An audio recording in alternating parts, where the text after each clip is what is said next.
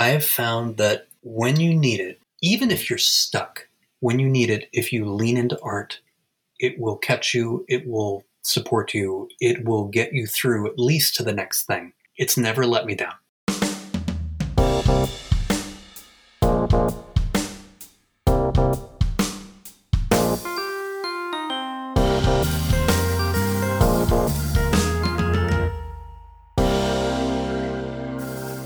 Hello, print friends, and welcome.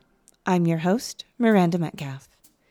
This is a bilingual podcast, so if you subscribe to us, you'll be getting episodes in English with me, as well as in Spanish with Ronaldo Gil Zambrano. Together, we speak to people from around the globe about their practice and passions in the field of print media and multiples. Hello, Print Friend is brought to you by Speedball Art Products, who've been offering a diverse range of high-quality products to your practice since 1997. If you are looking to add some pizzazz to your practice, check out their new line of additive glitter. Add a sprinkle of their additive glitter to any Speedball fabric screen printing ink to bring a touch of shimmer to your next design. This glitter additive can be used in nearly any ratio, whether your sparkling vision is more subtle or dripping with scintillating shine. Check out the link in the show notes. My guest this week is Mike Schultz. Mike is an artist and printmaker currently getting his MFA at Alfred University. We talk about how his early passion for art fell off as addiction began to take over more of his life, getting sober and going on the journey to reconnect with making, teaching art on the Thai-Burmese border, and what brings him back to art school now, years after his BFA. So, without further ado, sit back, relax, and prepare to go back to school with Mike Schultz. Hi, Mike. How's it going? Hi, Miranda. How are you doing? I'm good. Thank you for joining me. I'm excited to chat today. Thank you so much for having me. It's really an honor to be here. Yeah. I feel like you're someone who was really bouncing around the periphery of my print world for a long time because, among other things, we're print friends who spent extended periods of time in northern Thailand, although maybe not at the same time, or definitely didn't ever connect. We might have overlapped a bit here and there. And so you're someone who I think when I've been out in the world, people have said, "Do you know Mike? You should know Mike." Yeah. And then I met you and I was like, I should know Mike. I'm so glad I know Mike now. Yeah, absolutely. And I feel like I've known about you and Tim for a long time too because of your podcast, and I think through SGCI. And I'm sure that we have mutual friends in Thailand as well. I know we do. We have some overlap. We have to. Yeah, absolutely. So It feels like this is going to be a great opportunity to sit down and have a long form chat about you and what you do. And would you kick us off by letting people know who you are, where you are, what you do? Yeah, my name is Mike Schultz. I'm an oil painter and a printmaker. I'm talking to you right now from my hometown in Ithaca, New York. And currently I'm pursuing my MFA in the expanded media department at Alfred University in Alfred, New York. We're on summer break. So that is what I'm up to now. And yeah, I'm happy to be here, and let's talk about prints. Awesome. So you said you're in your hometown. Mm-hmm. Tell me about growing up in Ithaca. Tell me about being a young artist, or if you even identified as a young artist. Were you a kid who went to museums? Were you a kid who drew? What was early art life like for little Mike? Yeah, that's a great question. I was a latchkey kid, and I grew up with a single father, and I am one of those people who used drawing and art making as a tool for survival. It kept me company, and drawing to this day is still it's still the thing that grounds me. If I ever have a problem or there's something I need to work through, it really does help. Not only writing about the thing, but if I make drawings of it, it can help me to figure it out, but for sure will ground me. So that has remained a thread through my entire life. And I'm also a workaholic and always have been. And so making art is just something that I've always done. for really no other reason other than some drive to create or drive to make, like a lot of your listeners, I'm sure, you know. Actually, can I Yeah. tell you something that I thought of just this morning?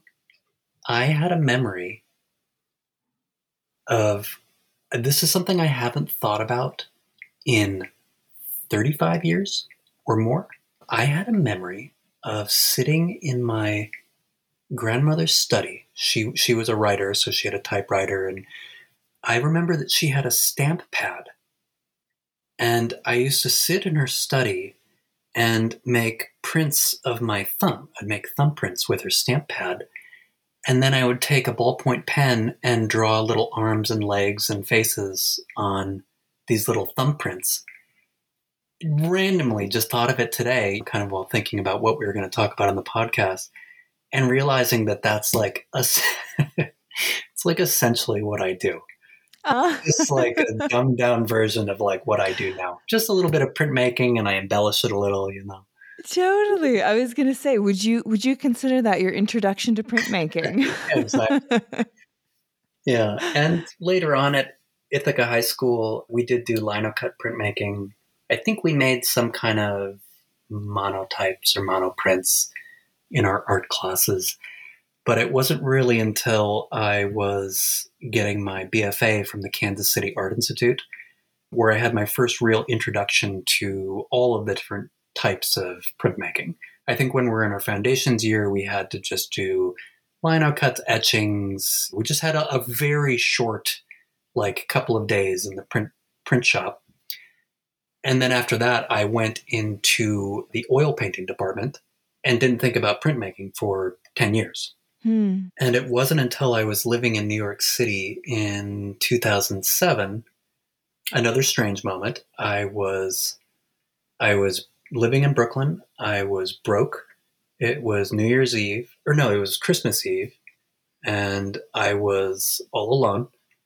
And I got a letter from my grandmother in the mail for $100. Like she had like given me a check, like in a Christmas card. And just out of the blue, I was like, I'm gonna take the train into the city, and I'm gonna get everything I need to make a lino cut. Wow. And so that's what I did. I took the train into Manhattan. I went to the art store. I got some linoleum blocks and just everything I needed. And I came home and I made a print. And so that was my reintroduction to printmaking. Where do you think that impulse came from? Had you seen printmaking recently, or I have was no it the idea. print gods just came down and gave you a little flick on the ear? It might have just been the kismet. It might have just been like yeah, exactly that. It was just out of the blue. I was like, I want to smell mineral spirits. I need some more fumes in my life. It really was like this thing, just like out of the blue. I just like had a yearning to like make a print, and it was so satisfying. They were Yeah. terrible. They weren't great prints, but it was so fun to do and enlivening. And yeah, and I've been making them ever since. So. And you were able to find a shop open on Christmas Eve that would I sell you was, the supplies? I Yeah. was, I was. It might have been a Dick Blick. There you Yeah, go. yeah, open till the The afternoon. last So. minute for all you and the other last minute shoppers, right? Yeah, right. Exactly, Yeah. exactly. Wow. And so tell me a little bit about that space in between graduation and ending up in broken Brooklyn and needing a little nudge from the print gods. Yeah, Cuz that's a jump. yeah. It So is. were you continuing to paint during that time? Were you showing? Did you fall away from art a bit? What sort of was that time period like? Yeah. Well, that's a great question. Yeah. After I graduated from the Kansas City Art Institute, myself and a lot of my friends moved up to Portland, Oregon, and I started drinking really heavily, and I fell into a bad way. For a number of years, I got really into the punk scene and just riding my bike, and I cooked in a kitchen and I washed dishes, and it was fun, and we partied a lot, and I think we just had a good time living the life that a lot of young people live. But it turns out I'm an alcoholic. And as it turns out, like, Surprise! surprise. So it's not conducive to living a very great life. Like, it was fun for a while, but after so many years of being so hungover every single day of my life, and I drank a lot. I'm one of those people who could just drink all night long and drink hard liquor and just drink, drink, drink, drink, and then be the last one up, go to bed at 4, and then get up and somehow survive my dumb day job and do it all again. And then while that was happening, I started making less and less art. Yeah. Because as it turns out, it's hard to make good art when you're really drunk. Mm-hmm. And so that lasted until about 2004, until late 2004. And I realized a couple of things. I realized, number one, if I didn't quit drinking, I was going to die. I mean, sincerely, like I had like, I mean, I feel like this might be too much information. No. But yeah, you can tell. You can tell when you get too close to the edge. Mm-hmm.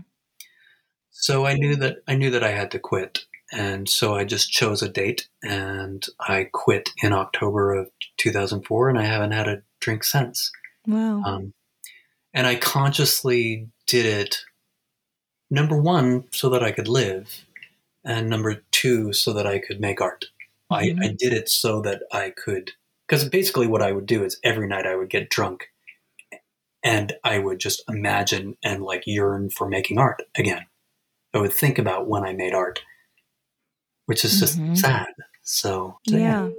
Yeah. I mean, it sounds so much like there was an article in Artsy or ArtNet recently that had to do with sobriety and artists. And it had a quote in there from someone who knew Jackson Pollock. And it was something about like, the problem wasn't that Jackson got drunk and painted. The problem was he got drunk and didn't paint. Exactly. And I think he's one of the many famous artist addicts in the canon. And I think one who people often look to when they're kind of living a bohemian artistic life. They're like, oh, well, Yeah. Pollock was an alcoholic, like hard drinking, that sort of thing. And it's something that I think in terms of my experience, just being a young person in the arts out in the world, it's really is kind of glamorized, or sort of being kind of a sloppy artist or being artistic. I mean, it's a pass, and it's also often, I think, seen of as you're truly an artist if, you're suffering enough to be slowly killing yourself with a substance. Yeah. Right? Yeah. Yeah. Yeah. There's a lot of harmful mythologies that artists are drawn to or around the arts, and that is one of them. Mm-hmm. Another one is, yeah, just the mythology that that's like somehow inspiring and, like you said, bohemian. I remember talking to someone who knew Francis Bacon, and they were talking about knowing him personally and how unromantic it was to literally pick him up out of the gutters when they would find him drunk, having like pissed himself or whatever it was, because that was his lifestyle. It's not romantic. Yeah. It's not Yeah. great. Well, and it's yeah, I think one of those things that you can only see as romantic if you haven't experienced it either personally or with someone close. Right. Or it can be romantic if you don't actually have a problem. Or maybe if you have half a problem. Mm-hmm. But what we're talking about, I mean, I am just one person telling my particular experience. I did not have half a problem. If I have a drink, I will drink until I am very, very drunk. Mm-hmm. That's my makeup. So other people can do it. They can have the wine and cheese, and that's great for them. I can't do that. Mm-hmm. Or, it was just a month ago. I think I told you about this over text. Mm-hmm. About a month ago, a childhood friend of mine, a very good friend from Ithaca, his little brother, who I grew up with and I spent a lot of time with as a kid, drank himself to death.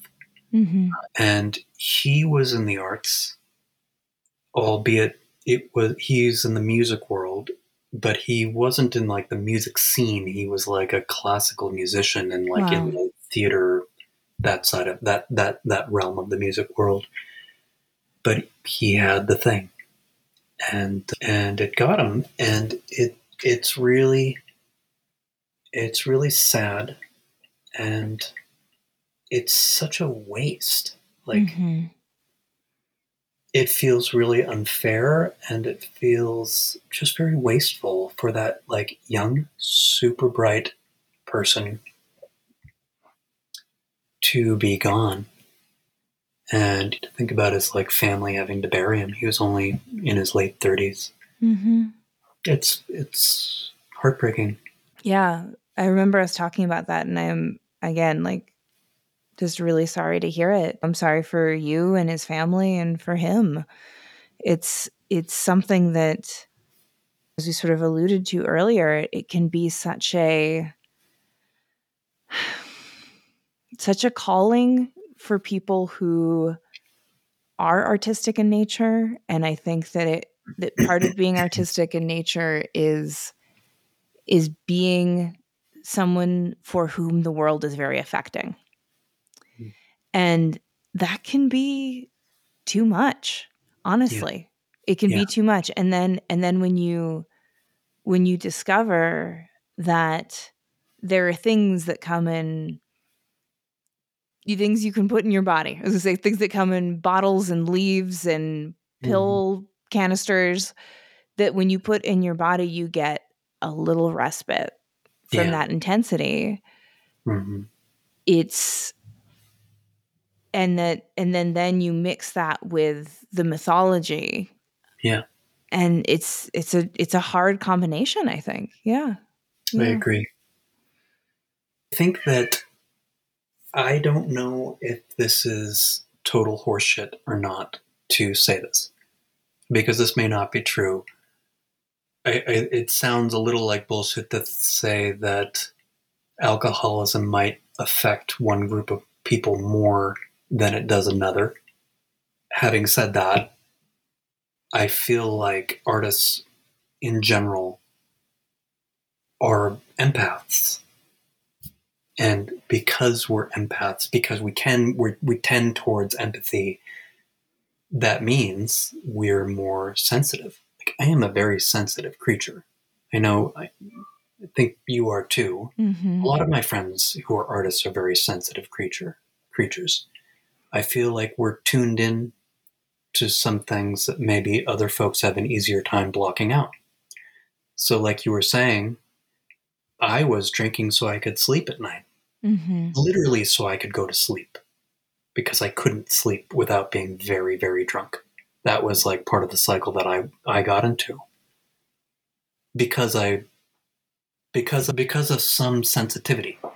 And then I got addicted to this substance. Yeah.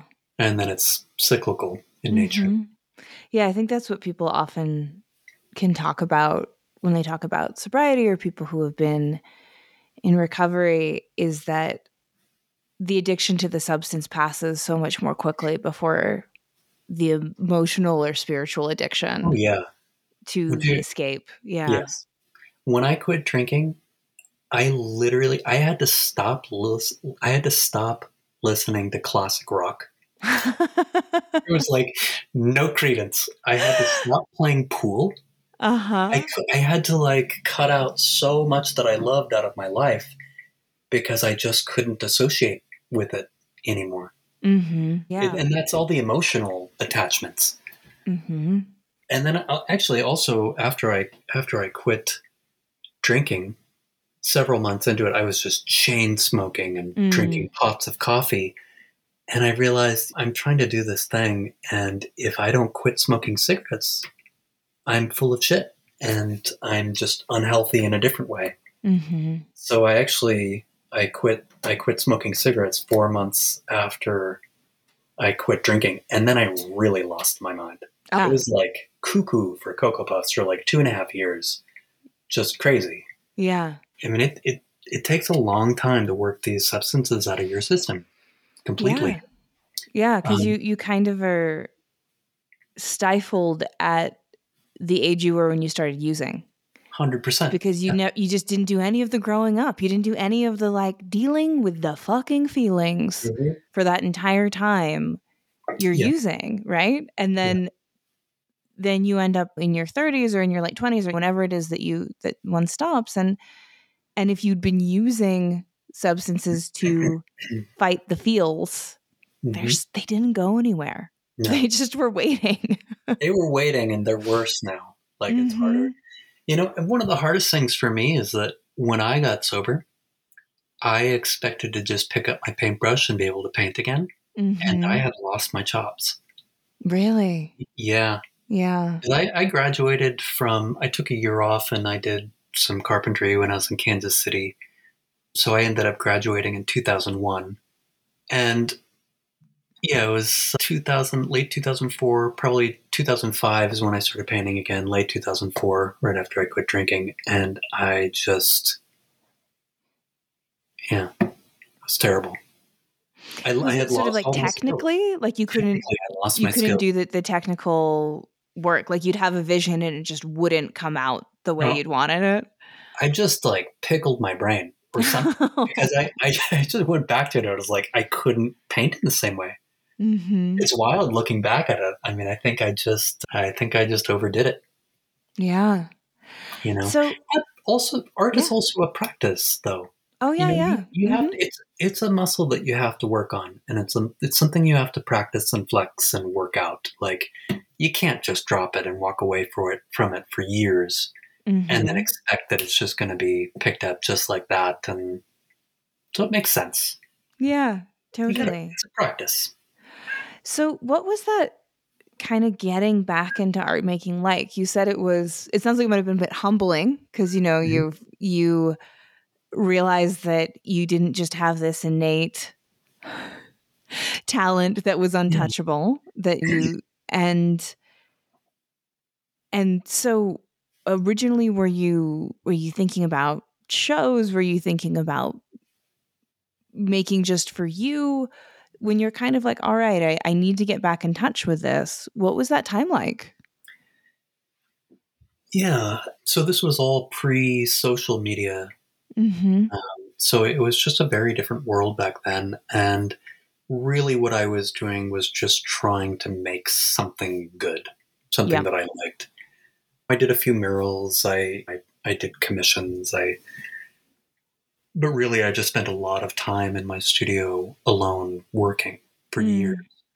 And it wasn't until I was living in New York City around the time I ended up working on a couple of projects that I'm proud on. I worked with a group called Squirrel Thing Recordings, and I collaborated with a friend of mine, Sarah Wilmer, on the cover to the Connie Converse album. Do you know her music?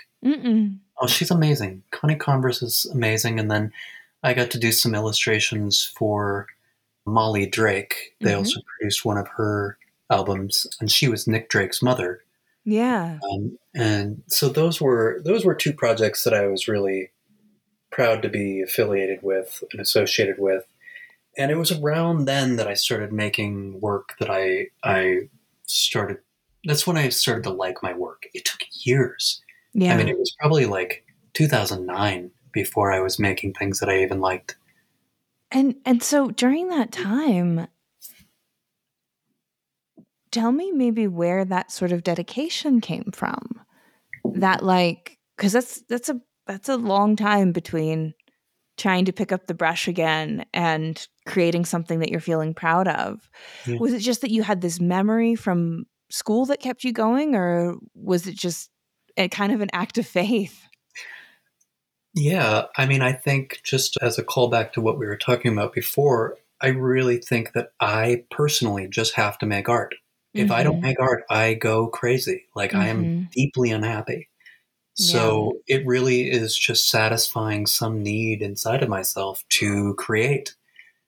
And it's funny, like I always say that I don't know when something is finished and I don't know when something looks good because I never do. The only thing I know is when I can look at a piece of mine and there isn't the voice to tell me to change it. Do you know what I'm saying? Oh, It's yeah. very negative. It's like I When just it stops being crap. Yeah. yeah, yeah, Yeah. exactly. Because otherwise I sit down and I look and I'm like, oh, I gotta change that green or Yeah. whatever it is. I have to like make that line different. That's when I know when something's done, is when I sit down and I can look at it and I don't have like the need or the voice in my head saying, change that, fix this, Hmm. change this. So I don't know. I think it's some kind of internal, yeah. And so at what point you told us that very cinematic story of printmaking finding you like a ghost from the past on Yeah. Christmas Eve. Is that where it started to fold itself in to Mm. your practice? And then as someone who had such a depth in oil painting, where did printmaking fit in? And when did it kind of become, and why? Maybe it'd be a more interesting question. Why did it become so integral to your practice and your voice and making what you need to see in the world? That's a great question. I think the way that printmaking fit into my practice was that I had been making these large scale narrative oil paintings, and I just wanted a way to supplement what I was doing and kind of add to the imagery. I have a very good friend named Jack Baumgartner, and he's a bit of a Renaissance person. I don't know if you know his work, but he makes incredible woodworking and oil painting and printmaking, and puppetry, and he's a Mm-hmm. farmer, and he does animal husbandry, like he does everything. And Jack had been making oil paintings and linocut prints for a long time, and I'm positive that Jack had an influence on me. And in fact, we had a show together where I flew some paintings down from New York and I went to Kansas. We had the small show there in Wichita together, and I'm some of the first lino cuts that I made that I liked were for that show, and they were complementing these oil paintings. Mm. So that's how that's how it started getting folded into my work. But again, I think I stopped making prints for a number of years, and it really wasn't until I went to Thailand. Mm-hmm. So in let me see, in 2010, the person I was dating was doing some research on the Thailand-Burma border, and I ended up going over there with her. And long story short is I ended up working at and helping to establish an arts and crafts studio there on the Thailand-Burma border that was working with young Burmese folks. And I was working alongside a Thai ceramicist and Burmese batik artists, some really talented, sweethearted folks. And one of the things we did at one point was we went and sourced some printmaking materials up in Chiang Mai. That's when I went and dropped in on the folks up there. And what's the studio? Cap Studio. Yeah. I went and dropped in Cap Studio. I found it. I just like looked it up. I'm like, oh, there's a printmaking studio. And I went and just said hi to them, and they kind of pointed me in the right direction to find materials to work with. So yeah, and that was another moment where I'm like, like mineral spirits. Yeah. The fumes. Like, there is nothing like mineral spirits in the morning. Mm-hmm. Or is that one of the things that I love that the guys at Cap Studio do is Mm. they smoke cigarettes in the acid room with no shoes on. It's just It's pretty good. yeah, that's some non-US health and safety right there. Yeah. Yeah, yeah.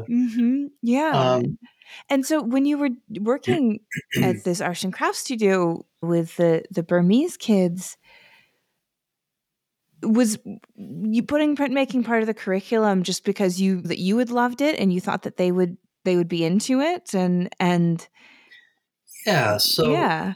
the arts and crafts studio was started by my buddy Patrick Kearns, who was a brilliant guy. He was heading the parent NGO, and then he started the arts and crafts studio with a woman from Liechtenstein named Jasmine Spalt. And the whole idea was to train young people from Burma. Most of them are like high school age or college age young folks who were either migrants or refugees from the political situation right across the border. I was living in Mae Sot, Thailand.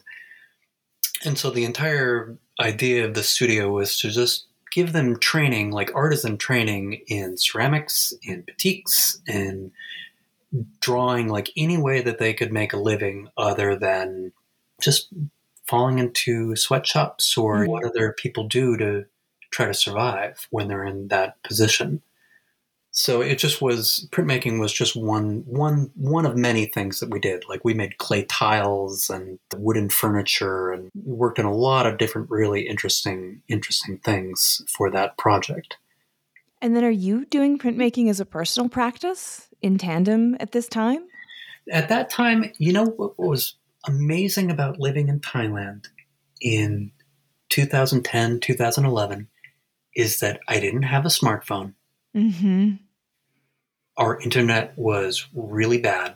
Mm-hmm. I played a lot of checkers, and every night I drew. I lived in a place with no air conditioning.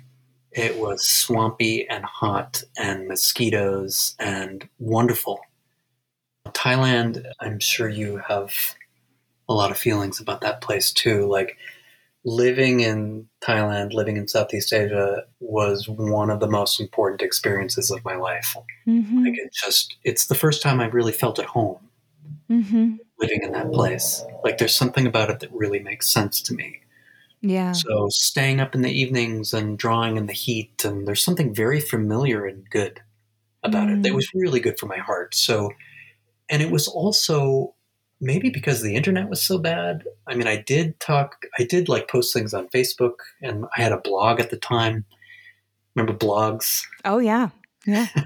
It was just blogging in Thailand. So I had a blog and I would post images on there, but really it was the first time where I just felt so disconnected from everything and out of any kind of a public eye.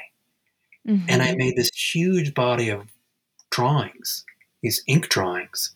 And I don't even know if I haven't even shared them. I've never shared them on. Oh, I'd love to see them. Yeah, some of them are really dark. Like a lot of it was like processing just the horror of what my students would tell me they had experienced. But then after a while, I started drawing more fantastical, just more really just like escapism. You know, I started using drawing again, like I did in my childhood, to escape the stressful situation that I was in. Because Thailand is one thing. Thailand is a wonderful place. Mae Sot, it's kind of a scruffy little border town. It has its ups and downs. I do love it there for a lot of reasons, but it was not without its stressors. Yeah. I felt stressed out. It brought up a lot for me to be there. Like it was a stressful environment. So again, I leaned back into my art. I really leaned into it hard for escapism. You know, it's a survival tool. And I found that a professor once said to me when I was getting my BFA at the Kansas City Art Institute, a professor once said, no matter how bad life gets, your studio will always be there for you. And I found that to be true. Like I have found that when you need it, even if you're stuck, when you need it, if you lean into art, it will catch you, it will support you, it will get you through at least to the next thing. It's never let me down. And I am one of those people, I have to like I have to get things out with my art. Otherwise, like we talked about, I get a little screwy. So Yeah. Wow. No, that's beautiful. I love everything that you were just saying there. I know that I haven't seen the ink drawings that you alluded to, but I have seen these monotypes that you've made mm, that are certainly, it looks like they come from your time on the Thai-Burmese border, that they're reflective of that. And they don't even really look like monotypes, but they have, I don't know, I think that they have a real graphic quality to them that I don't mhm. associate with monotypes very much. But definitely some of them are clearly directly influenced by your time there. So were you making them while you were there, or was this something that you created afterwards, reflecting on these notebooks that you had? So the monotypes came later. What actually came first, I guess, to answer your question, I had all of this work that I had done at the art studio. And when I returned to Portland after living in Thailand for the first year or so, I was there for maybe 15 months, 13 months. When I returned the first time, I did a series of still lives about my experience there from objects and other things that I had collected. And I did a Kickstarter and an independent project which brought me back to the Thailand Burma border. And I did teacher training with young adult Burmese college aged art teachers. And these Mm-hmm. art teachers were then going into migrant schools or they were going into some of the refugee camps, and then they were teaching art classes. So basically, what I was doing is I was working with these young folks that I had worked with before, which was great because now I had known some of these younger people for years. And the project was called Thailand Burma Flora Fauna. Mm-hmm. And I was doing basically how to pair plants and animals and how to make design compositions in a way that are interesting for imagery that might be saleable. Yeah. Just do Yeah. training with them on like how to make designs appealing to folks who might be traveling through who might want to buy their work. So I did that. I did that project, and those were all in black and white. And then later on, I did a large body of monotypes, probably around 100 prints, Oh, wow. which are the ones you're talking about. They're all just ink on a copper plate. And I developed a technique. That I'm not sure I'm sure it's been done before, but using templates and the way that I applied the ink and then the way that I removed the ink, where they don't look like monotypes. Yeah, they They really look more don't. Yeah, they look more like something else, like either some kind of relief print or etching or something. Yeah. And so when I saw them, they look definitely like intaglio to me. Mm-hmm. So what's the process that you're using that gets that? They just look so different. They look very precise, which is something I don't really associate with monotype. They don't have that painterly gestural quality, and the blacks are really black too in Mm-hmm. them as well. Yeah. Yeah, so the process is basically I would use the same copper plate for all of them. I would apply the ink and I would use templates to block things out, and then I would basically just remove the ink and draw into it. But I would do it in a very specific way, and I invented these little scratching tools to kind of remove the ink in the ways that I needed to remove the ink. And it was really tricky. They would take me anywhere from 3 days to a week to make a Mm. single monotype. And I ran the risk of depending on the humidity of the day that I started or, the humidity of the week, depending on how old the ink was, there are all these variables. The ink could dry before I pulled the print. Yeah. So that kind of printmaking, I always describe it as like it feels like you're printmaking on the edge of a knife. You know what I mean? Like you cannot fuck it up. Like there is so much writing. When you're spending a week on a single image and you just have one pull to get it right, you better have your ducks in a row. Yep. And I love that. I actually love that. And I would never feel so alive as like the 10 minutes before and after I would pull one of those monotypes, Oh, I bet. you know, Yeah. because there's no redoing it.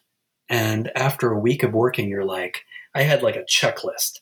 I had to dummy proof it and make a checklist of like, did you do this? Are your hands clean? Is the paper damp? Like a You know, is the paper surgery, right? Where like a they're surgery? like date of birth, you know? Yeah, exactly. Exactly. Is this the right patient? You're like, Yep. what are we taking out? The appendix? Okay. Yeah. Yeah. Yeah. So, yeah. Yeah. Oh, that's beautiful. Yeah. And so now you're at Alfred University and you're doing your MFA and you're in a situation where more distractions are removed. You know, there's no such thing as being a maker in a completely non-distracted situation. We all have relationships and money worries and all Mhm. the kind of things that go along with it. But tell me about the decision to go get your MFA a while after your BFA and what was not happening in your personal practice that you were like, okay, maybe this is what I need. Like this is how I need to push myself forward. Hmm. Yeah, I have long wanted to pursue my MFA, Mm, and you need it to teach. So a lot of my friends have been teaching since their early 20s, right. and now they all have quote unquote houses and cars and 401ks and health insurance. You know, and at the time, like I was like, yeah, that stuff's not important. But, you know, as it turns out, it's nice to have an income and to What? be able to, yeah, I know, it's Yeah. crazy. It's crazy. So part of it was needing a trajectory out of Portland. Mm-hmm. Yeah. I had been living in the same house for 9 years, more or less, give or take. And I needed a reason. I've been missing the East Coast.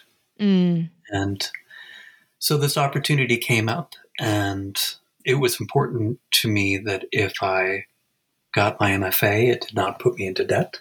yeah. And I had met Joseph Shear at SGCI a number of years before, and he had told me about the program at Alfred. So it had been on my radar.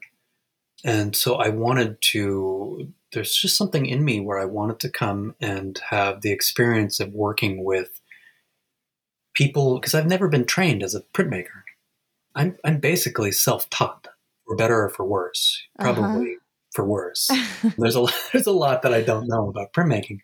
So I wanted the opportunity to just work with better equipment and learn new things. And really, truly, what I want is to make mistakes. I want to Mm. make bad art. I want to make work that doesn't work. And I've done plenty of that in my first year. Surprise. Like I've made some bad work.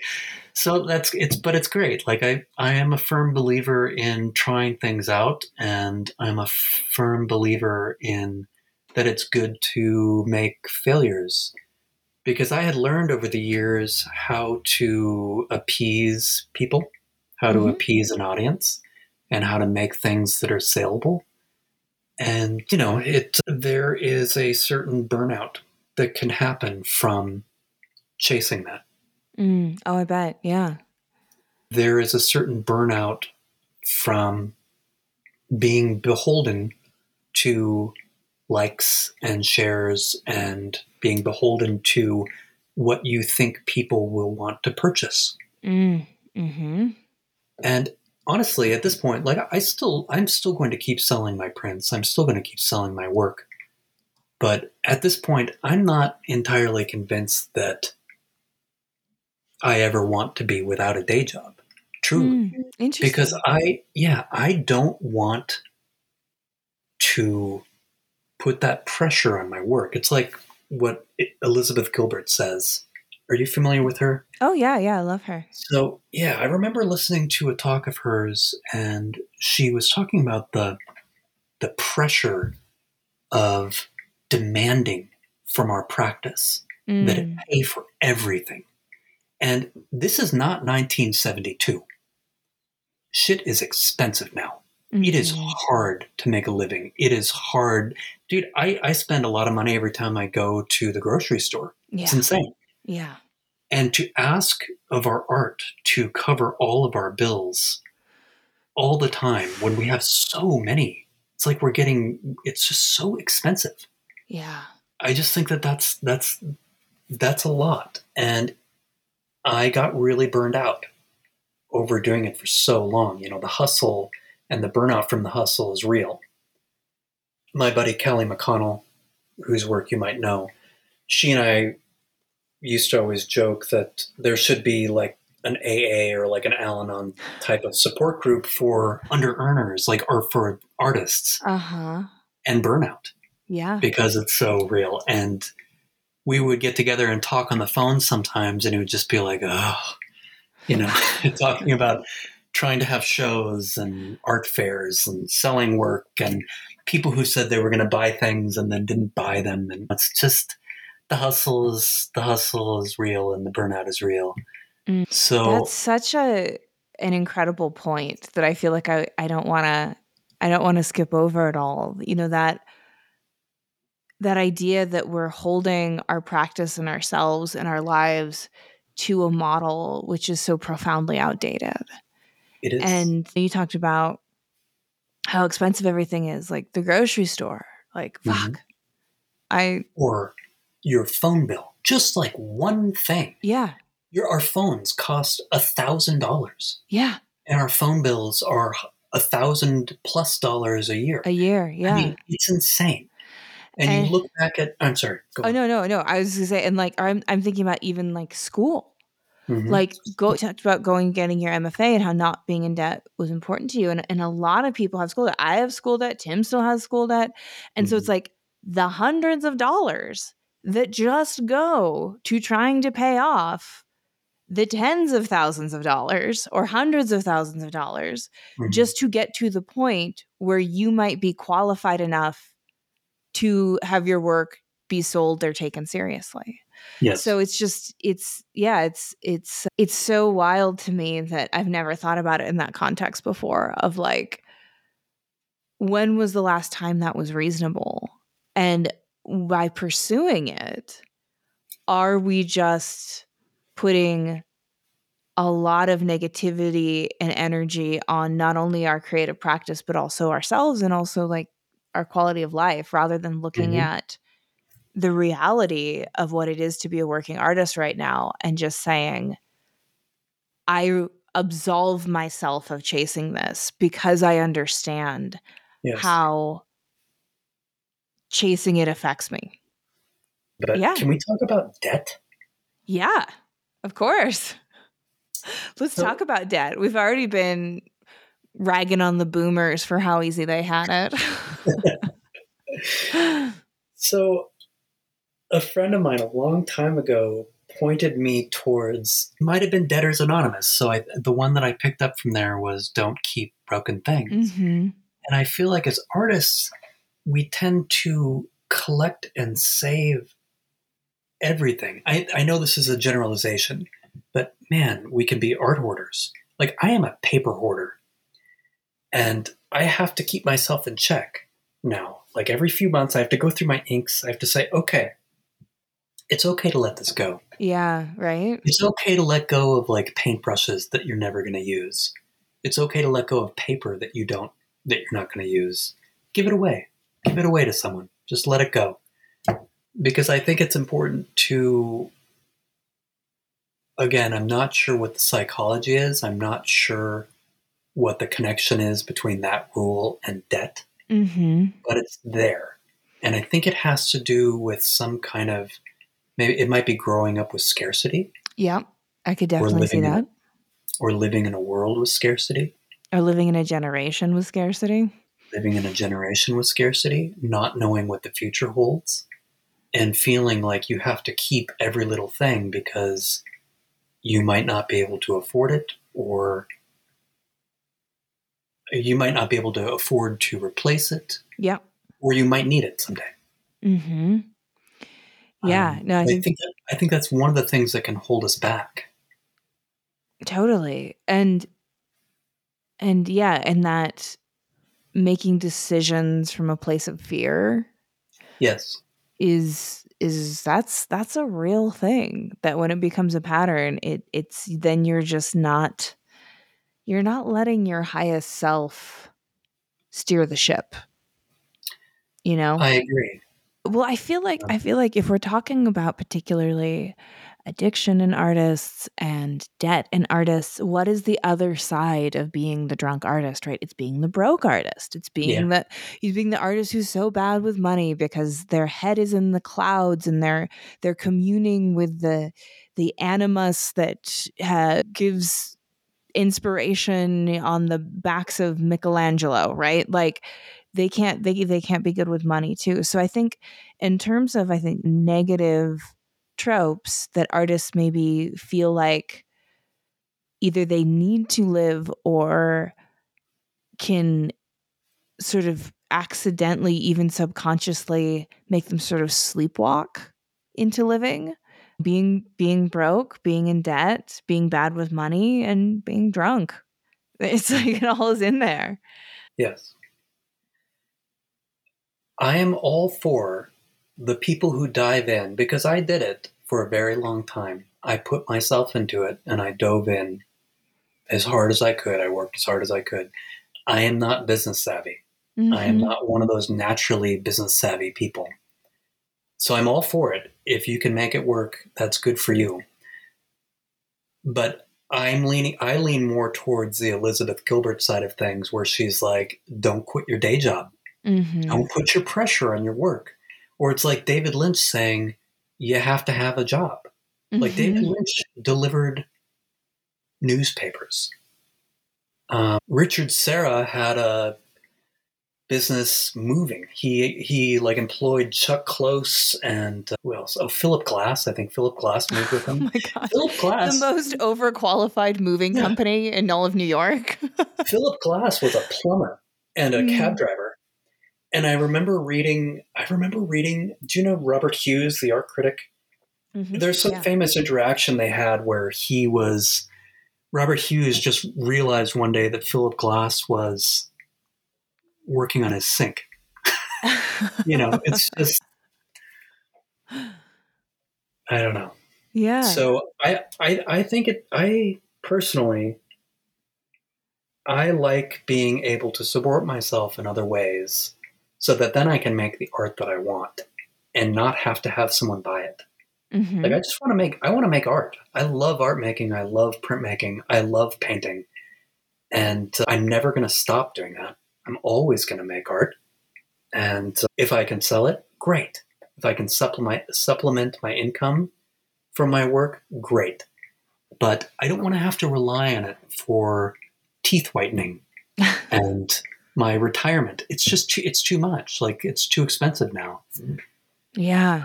I remember reading that it was in like 1975, 1970. I remember reading some study where they had looked at the costs of things, and they were saying the average graduate student or the average college student could have their own apartment, own their own car, pay for their gas, buy all their food, take care of all their bills and all of their needs with a part-time job at their Yep. university while paying their way through school. Yeah. And you wonder why the boomers think that we're trading avocado toast for houses. And then like the housing markets are insane. It's just a different world. So Yeah, my dad went to a few colleges, but one was Fairhaven up in Everett. hmm, And I remember as a kid going back to Everett for a visit and sitting in the Mexican restaurant where he worked part-time and paid his tuition and all of his bills and had a little beer money left over yeah, by exactly. making salsa, you know? Exactly. That It's just wouldn't like, buy could you you imagine? shit. Yeah, yeah, that's crazy. Yeah. No, Um, it's yeah, and not to belabor the theme of sobriety and recovery as well, but it reminds me a little bit of this idea of living life on life's terms, what you're Hmm. saying. And so much of addiction is escapism and wanting to see things through the lens of your hopes and your wishes and how you think the world should be and not how it is, and that using as a way to try and bend it to your will. Hmm.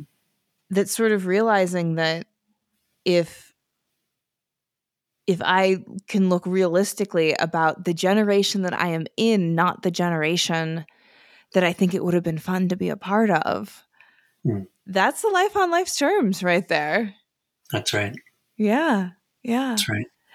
So what are you making? What, like, now that you have this, the pressure off and you're in graduate school and you have access to time and you have access to equipment, Alfred is quite well stocked when it comes to different tools you can incorporate into your practice. What's that opening up for you?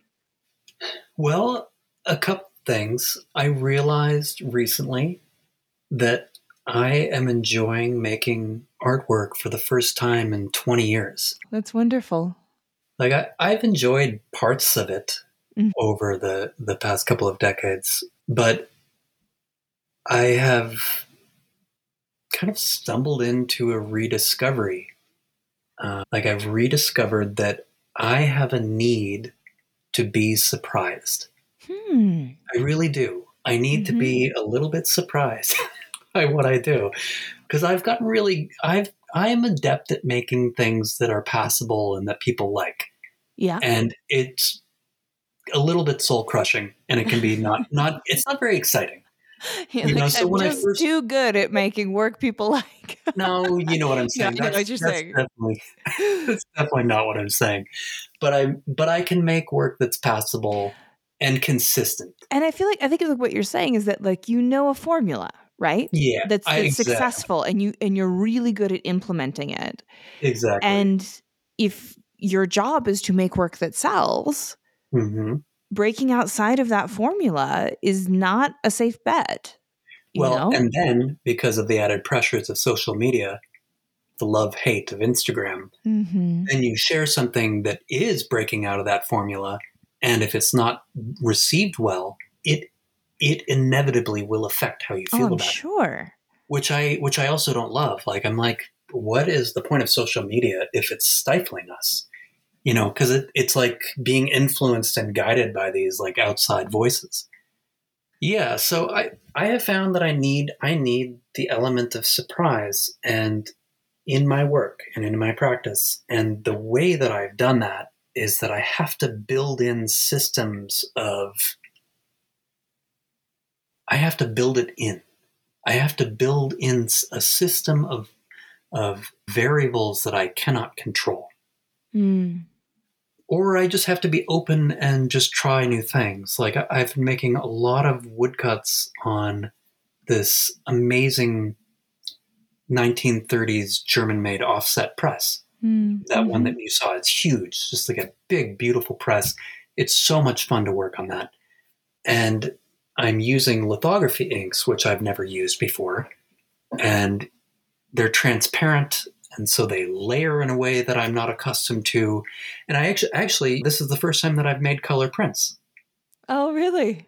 Yeah, I have purposely purposely limited myself to making only black and white prints up until this point. Mhm. Because I was an oil painter and everything was so highly rendered with my oil paintings. And one of the reasons why I transitioned to printmaking, it was a deliberate choice where I would spend literally years sometimes on a painting Yeah. and then not sell it for very much money. I would sell it, but I mean, they would take me years. And at some point I realized, oh yeah, you can actually just make a print and make 20 of them and make just as much money as Yeah. a painting that you labor on. And then guess what? You get to keep one. Yeah. Or you can share some with your friends. Mhm. So printmaking has been an antidote to hoarding, like art hoarding. Yep. Mhm. So I'm building in these systems, and I have been mixing woodcuts with cyanotypes. I've been very into cyanotypes and drawing on my prints. Before, all of my printmaking was about repeatability, Mm-hmm. because if you can repeat it, you can document it, and then you can sell it. But really, what I've been focusing on is monoprints and just making all of these variations. I think Yeah. I made about 100 or so variations of this woodcut that I was working on recently, and it was just fun. It was just enlivening in a way that I'm not accustomed to Mm-hmm. with my work. So when you Uh, talk about, yeah, the systems or the variables that you can't control, mm, that's been an interesting idea for me as well, particularly as I think about new media and electronic art and how that mm, really lends itself to building in systems that you can't control. mm, And then when people are doing analog art, how do mm. you do that? Like, can you give us an example of a way in which you've got a system of making that allows that surprise because there's either something that's hidden from you or not controlled by you in the making? Absolutely. Well, right now, I have been really into the cyanotype process. So, cyanotypes, as you know, the cyanotype material is a light sensitive liquid. You mix up these cyanide derived compounds and you brush it onto paper, and then you use a film negative, you expose it, or you don't have to use a film negative. You can use whatever to basically burn the image into the paper. But I have found that because the cyanotype liquid, the material that you paint on, the mixture, that's water based, and if I paint it over an oil based woodcut, there's often some kind of resistance or refraction of the cyanotype material that I can't control.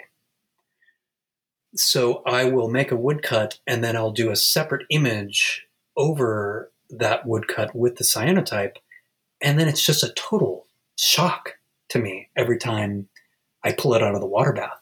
It really is Mm. just like Mhm. surprising.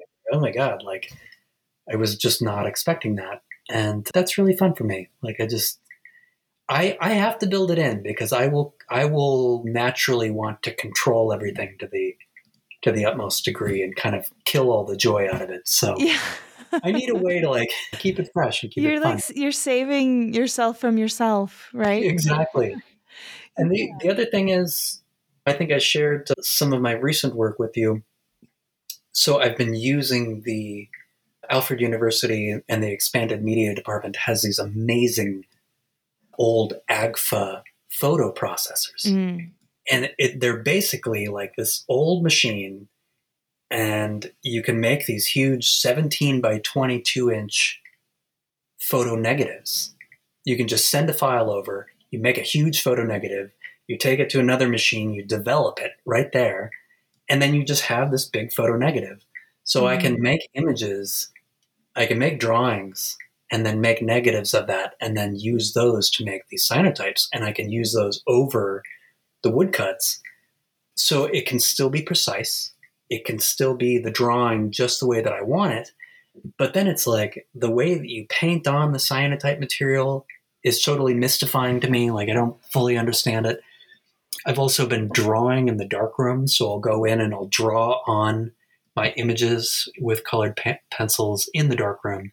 I can't see what I'm doing, Oh, yeah, so that when yeah. I put the cyanotype in the water bath and it's got woodcut and it's got colored pencil on there, it's just surprising, and it's been fun. That's so Yeah. interesting because I've seen the colored pencil work on your Mhm. prints, and I was curious about the looseness of the application because it has such a different feel to the other work you're doing, and so it makes sense that you're doing it kind of half blinded, really. We're just trying things out, Yeah, for better or totally. for worse. Like I've had a lot of them don't turn out very well, or some of them are like, okay. But I've had a couple that I like. And I think this is just part of it. And then one of the things that I really enjoy about Joseph Shearer and his practice is that guy he's amazing in terms of how open he is to different processes. Yeah. Like one of the things I'm really learning from him is to just be open to the process. So that's where I feel like I'm at. I'm just at a really good point where the colored pencil may look like one thing on one print, and if I like it, great. I can make a silk screen of that, and then I can repeat it on another print. I just feel like I'm in the sweet spot where I'm being experimental, but I'm open to just trying different techniques to get different things. Because I'm not going to have access to this amazing equipment after school. Yeah. Or I might have bits and pieces if I purchase them myself. But I'm just trying to take advantage of this while I'm in the program. Lovely. Yeah.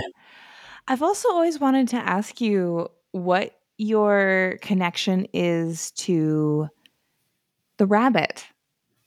Oh, the rabbit. Yeah. So I wanted an easily distinguishable emblem for my work. And the hare is my spirit animal. No, really? I'm like a toothy, vigilant little hare.